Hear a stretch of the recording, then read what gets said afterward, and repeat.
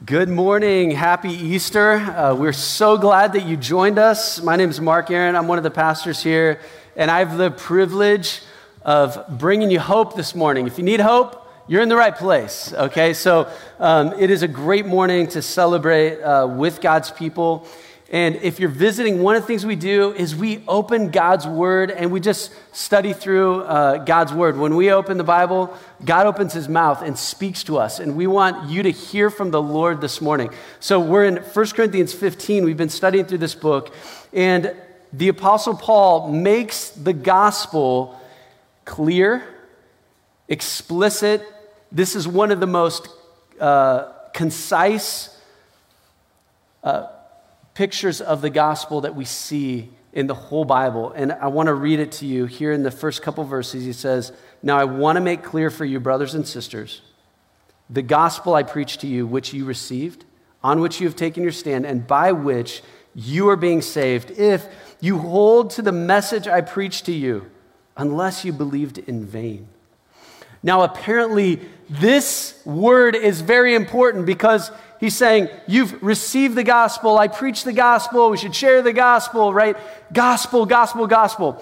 Well, I want to ask a question as we start here. Let's just hit pause and ask you this question.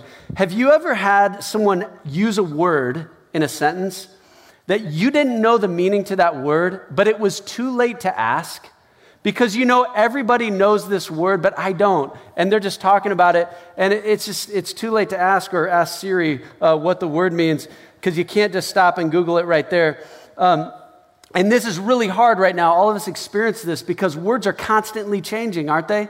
Constantly new words. I mean, forget about words that your great-grandmother didn't know, right? Because remember in the 90s, it was the dot-com bubble burst, like what is the dot-com bubble? Well, now, I mean, if you were just in a coma the last year, you come back and it's a whole new English language, isn't it? I mean, you come back to FOMO and you're like, FOMO, yeah, man, you went on this trip, and you're like, oh, I got FOMO and hashtag FOMO and all these pictures of vacations and FOMO. And you're like, FOMO. So that's a thing. And then people are talking about virtue signaling. I mean, the problem with this culture is this generation, it's a bunch of virtue signalers, just virtue signaling this, virtue signaling that, and you're like, yeah, totally, virtue signaling all over the place. If you don't know what that means, you can't stop and ask right now, because everybody else knows, and you don't. Sorry. We were at this friend, Jeff and I were with a friend, and we were talking about gaslighting. We're like, bro, you got gaslighted. They are gaslighting you like crazy. You got gaslit. Sorry, man. And he stops. And he looks around the restaurant. He's like, hey, we're among friends here, right? Like, yeah. He goes, what does gaslighting mean, right? If you don't know, I'm sorry. You're going to have to ask somebody later, all right? Somebody will know the whole history of psychological manipulation and how it works. But yesterday, something happened to me. Got a call at 7 a.m. There was a trucker out here that pulled off the exit, parked it right by our church. I get a call from someone out here at the church, hey, there's this trucker out here. You know, because call the pastor, because he knows how to help truckers, apparently. Guy's leaking antifreeze all over, and so call the pastor, right? So I'm standing out there with this trucker, and, you know, Lance Van Wyk helps us. He, Google it and find some guy to come out. But anyway, we're standing out there, and I'm like, well, I'm a pastor. I don't know how to fix your truck, but I'd love to talk to you about the gospel. You know what the gospel is? He goes, oh, yeah, I was raised in church. I'm like, oh, sweet. What's the gospel? And he goes, well, you know, it's kind of the point of the whole thing, right? And I was like, yeah, what's the point of the whole thing? And he said, no, he points over to the church. Well, over here, he points over there. He goes, well, you know, it's the sermon. It's all the stuff that happens in there. I'm like, I know. What happens in there, right? And he's like, I don't know. I don't know what that word means. This morning, we're among friends, right? I'm going to tell you what that word means, and it's going to change your life. He says, for I passed on to you, verse 3, I passed on to you as of most important what I also received. Here it is, that Christ died for our sins according to the Scriptures, that he was buried, that he was raised on the third day according to the Scriptures. There it is. That is the gospel. Here it is. If you're taking notes, you can write this down, gospel. This word, it's a Greek word, euangelion, which means good news. If someone throws down gospel on you, they just told you some good news, right? And what is the good news? The gospel is the good news of the death, burial, and resurrection of Jesus Christ. That is the gospel. If somebody hasn't told you that, they haven't told you the gospel. Let's break it down. First question, why does good news start with a death? That sounds like the worst news, right? Somebody died. Great news. We call it Good Friday. Well, what's so good about Good Friday? We show up and we reflect on some innocent guy that was murdered. How could that possibly be Good Friday? Sounds like the worst Friday. Well, death is good news because it was death for our sins, Paul says. For our sins. The Bible says all have sinned. I was talking to my friend. He's an atheist, doesn't believe in God. I said, have you ever sinned? He's like, of course. Well, I'm like, how is that possible? If there's no God, then what rules have you ever broken? You're just making them up anyway, right? But he himself realized, I'm a sinner. I've lied. I've cheated. I've stolen. I've lusted. I've been greedy. All of these things, anger. That is sin, and like all guilty people, we deserve a penalty. And the gospel begins with a death because Jesus took our penalty upon himself. I want you to think of this sin problem as a broken relationship. Do any of you have broken relationships? Awkward relationships? That's what sin does, is it separates friends. And that's what happened with our relationship with our Creator God, is our relationship was broken. I was talking to my brother this week, and we were talking about a mutual friend. He said, my friend, Chris, he said, he was telling me, a lot of times when one of the worst days of people's life is the day they remember their parents got divorced. And he said, my parents got divorced. He goes, but it wasn't the worst day of my life. It was the best day of my life. Because finally we were free from the abuser. And my mom and I were free from that man. That's what sin does. It destroys families. It destroys people. It alienates us from each other, but most importantly, God himself. I want you to imagine my friend Chris, imagine after years and years away, 30 years down the road, Chris's dad just walks into the house, sits down in that lazy boy chair, picks up the remote and says, I wonder what's on TV. And what would you say if you're my friend Chris? Oh, that's nice. You're just going to come in after 30 years of neglect, and all those years of abuse, then you were gone, and you're just going to come in, try to sweep the last 30 years under the rug and say we're good. Okay, that is the fundamental problem with humans, is that we are separated from God in that way. Do you think when you die, you're just going to roll into heaven and sit down on the lazy boy and be like, I'm here? Oh, no. A life of ungratefulness, a life of sin, a life of rejecting God, a life of hurting other people, leaving this trail of debris behind us as we focus on ourselves to get what's mine. And you are that man. All of us have sinned in that way. And all of us, you want to know why we fight as humans? The news, both sides, the tribes, all that?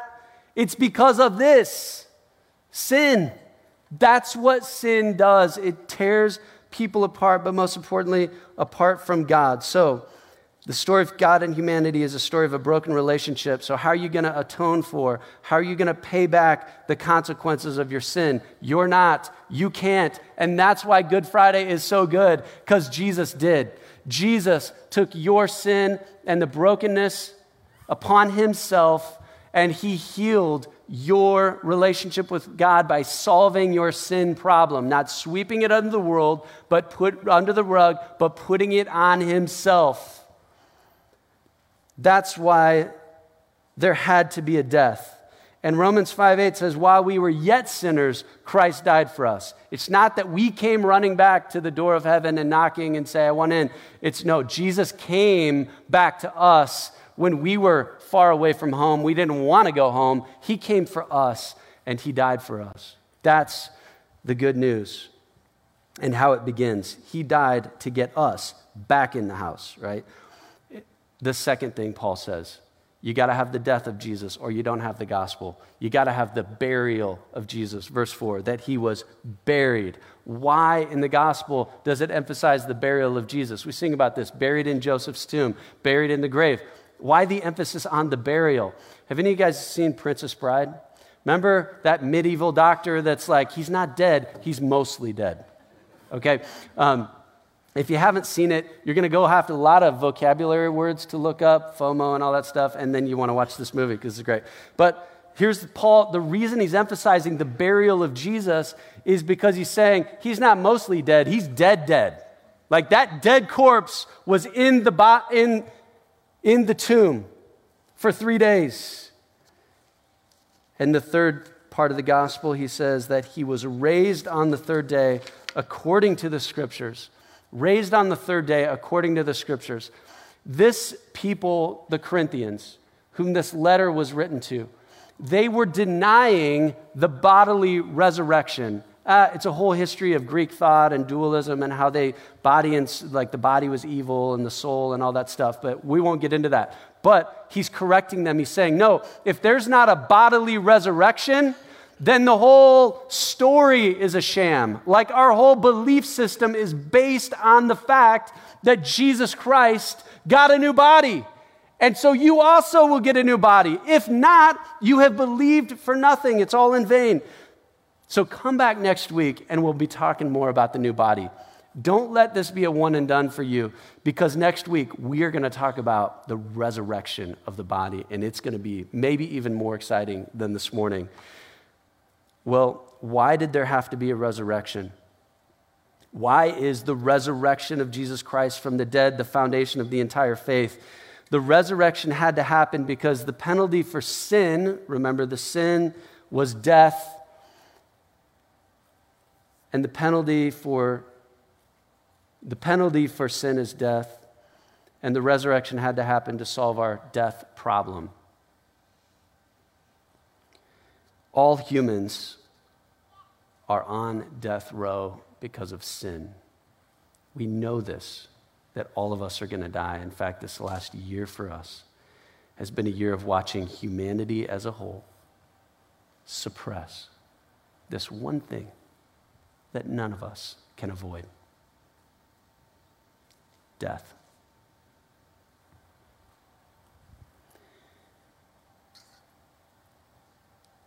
Hebrews 9:27 says it actually gets worse than death because the judgment is coming. He says it is appointed for humans to die once and then to face judgment.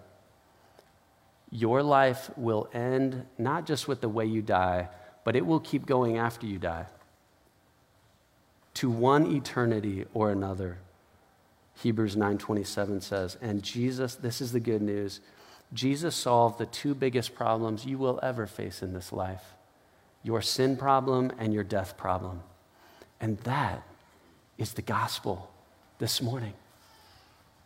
That it doesn't matter how alienated, how badly you messed up your life, Jesus Christ has brought you back into relationship with the Father.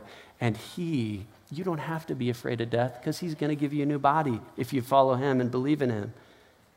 That is the good news. That's why we're here on Easter Sunday, to tell you that message. Now, I had an Old Testament professor. I went to a secular university a few miles to the east of here, and my professor said, your faith in Jesus is no different than your faith in the Tooth Fairy. He said, you celebrating the resurrection of Jesus is like celebrating an enchanted, magical land of leprechauns at the end of a rainbow. So what do you say, Christian, about your belief in Jesus Christ and the resurrection on that Easter Sunday, a couple of thousand years ago? Why do you believe the tomb was empty? Why do you follow Jesus Christ as Lord? Is it because you feel in your heart that it's true? Well, everybody feels in their heart what they believe is true. Otherwise, they wouldn't believe it. So your feelings aren't really going to make something true or not. Why are you a Christian, I ask? Because it's true. It's true apart from what I think about it. It's just true. And Paul lays out 4 reasons that we know it's true. How do we know it's true? 2 times in this, he says, according to the Scriptures, the death, according to the Scriptures, the resurrection, according to the Scriptures. First thing Paul says is, it's fulfilled prophecy. It is fulfilled prophecy. The birth, life, death, resurrection of Jesus was predicted thousands of years ago. Did you know that today we are celebrating? Well, it's actually today, Easter Sunday, is the last day of Passover. Do you know what Passover is? Passover is a Jewish holiday that has been celebrated for hundreds of years. No, thousands of years. They have been celebrating. And what I love about Easter is we know the exact time that it happened. It's not like Christmas, like, we'll say December. No, we know when Jesus was crucified because it's connected to the Jewish calendar, to Passover. Today, Jewish people celebrate the last day of Passover. What is Passover? Remember that day when God brought the Israelites out of bondage in Egypt, out of slavery? And how did he do it? He had them crucify or kill a little lamb and to take the blood and smear it over the doorframe so that the angel of death would pass over those homes because those homes were covered in the blood of the lamb. Have you heard that story before? Is that right? Okay, the whole rest of the Bible, you're like, I tried to read it. It's animals getting sacrificed. I don't get it. Leviticus, all that. Well, it's because it's all a big arrow pointing to Jesus. And I stood in Israel in this museum with the scroll of Isaiah wrapped around this big cylinder. Some of you guys may have been there. And you can read Isaiah 53. He was led like a lamb to slaughter. This ancient scroll that was found in the Qumran caves, dated to hundreds of years before the coming of Jesus. And you can read the prophecy about the Messiah who will come, and by his wounds we will be healed. Verse 5, and that he appeared to Cephas, that's Peter, and then to the 12. Then he appeared to over 500 brothers and sisters at one time. Most of them are still alive, but some have fallen asleep. Here's what Paul's saying here in verses 5 and 6. If you had to prove to someone that you were still alive, not sure you'd ever have to do this, right? But if you're talking to someone and they're like, hey, did you hear Mark's dead? I'm like, no, he's not. I'm like, yeah, I heard he's dead. No, he's not. And you text me and you're like, hey, I need to prove that you're still alive. What would I have to do to prove it? I would just show up. That's what Jesus did to prove his resurrection. And Paul is saying there's over 500 witnesses of this. You know what he's saying? And most of them are still alive. That's basically Paul saying, go ask them yourself, Corinthians. You want to know that Jesus is alive? Get in a boat, sail across the Mediterranean, and go talk to them yourself. And they will tell you, yeah, I saw him. I saw him dead, and then I saw him alive. The second reason we know it's true is the eyewitness testimony. You know, in high school, there were a lot of people denying the Holocaust. I think there probably still are conspiracy theories all over the place. But in high school, I had the privilege of having a Holocaust survivor come to my English class. He showed us his tattoo. He told us the story, you know, because we had read the book Night, all about the Holocaust, but then this guy came in and said, this is what happened to me. It was an eyewitness testimony I lived it. I saw it. Verse 7, then he appeared to James, then to all the apostles. Let's stop right there. Why does he single out James? Who's James? What's the significance of James? Here's why. James was the half-brother of Jesus, okay? In John chapter 7, we find out that James himself, you don't get any closer than family, right? He did not believe in Jesus Christ. He was Jesus' brother, probably saw the miracles, saw all this stuff. He's like, nope, he's not the Messiah. Don't believe it. James went on to become one of the leaders in the church. Why? Because he saw Jesus raised from the dead, and that was his conversion. That was his point of saying, I was a skeptic, I don't believe him, but now I know my brother is the Lord. He was raised from the dead. That's why Paul singles out James there. And verse 8, last of all, as to one born at the wrong time, he also appeared to me. For I am the least of all the apostles, not worthy to be called an apostle, because I persecuted the church of God. But by the grace of God I am what I am, and his grace toward me was not in vain. On the contrary, I worked harder than any of them, yet not I, but the grace of God that was with me. Here's what Paul's saying. There was a skeptic, James, who came to believe, but it wasn't just skeptics, it was enemies. I did everything I could to put an end to Christianity. I helped kill Christians. So the third point here, how you know it's true, it's not just the eyewitness testimony of all the groupies. It's the eyewitness testimony of doubters and enemies. I want you to think about this for a minute. These people back in the first century had no political, financial, cultural benefits in believing that Jesus was raised from the dead. In fact, it was a massive liability to say, I'm with Jesus, because now that meant you were going to be a persecuted, marginalized minority. And most of these people went on to even die for their belief in the resurrection of Jesus from the dead. And the reason they did this is because they saw Jesus.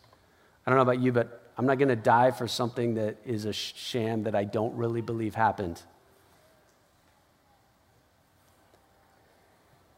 Verse 11, whether then it is I or they, so we proclaim, and so you have believed. Paul then points to them and he says, you yourself have been changed by the good news about Jesus. The last point of how you know it's true is your own testimony. This room is filled with changed lives. We're about to watch a video. We're going to do baptisms, and you're going to hear stories of people whose lives are changed. So I want to finish the story about my friend Matt, the trucker. So we're talking, and I share the gospel with him. I share with him what I just shared with you about the death, burial, resurrection of Jesus. I said, hey, Matt, what if I said, hey, forget the mechanic. I just want to give you a new semi, everything. I spend, $250,000 on this most beautiful semi trailer, and I say, just drive home. Forget about this thing. I'll take care of it. And I hand you the keys. I said, what do you have to do to make it yours? He said, well, I just have to take the keys. I said, yeah, and it'd be an insult to me if you pulled out $5 and like, hey, let me kind of offset the cost a little bit. That's kind of what we do with all our good works. Oh, Lord, hey, let me help you out a little bit. Your good works mean nothing. It's a gift of God's grace. It's great news. And you know what he said? He goes, I would never take those keys. I couldn't handle you giving me something like that. I said, yeah, it's amazing, isn't it, what God has done? Matt said, my friend in high school, he was a terrible person. And he met God. God changed his life. And, he's been asking me to come to church. He texted me later last night and he said, hey, do you mind if I get my friend in touch with you? Because he wants to talk to you. His buddy texted me last night, was like, thanks for sharing Jesus. Matt's like, I think I'm going to go to church. Maybe God didn't bring me here to fix my semi, but to fix my life. Jesus came for you. And I don't know how you got here, broken down car, and you just walked in. Jesus is alive, and he's saying to you, hey, come to me. You just hold out your hands and receive the best gift you've ever been given. As you watch these testimonies, consider this the voice of God to you, the invitation of Jesus to you to come. Let's turn our attention to the screen.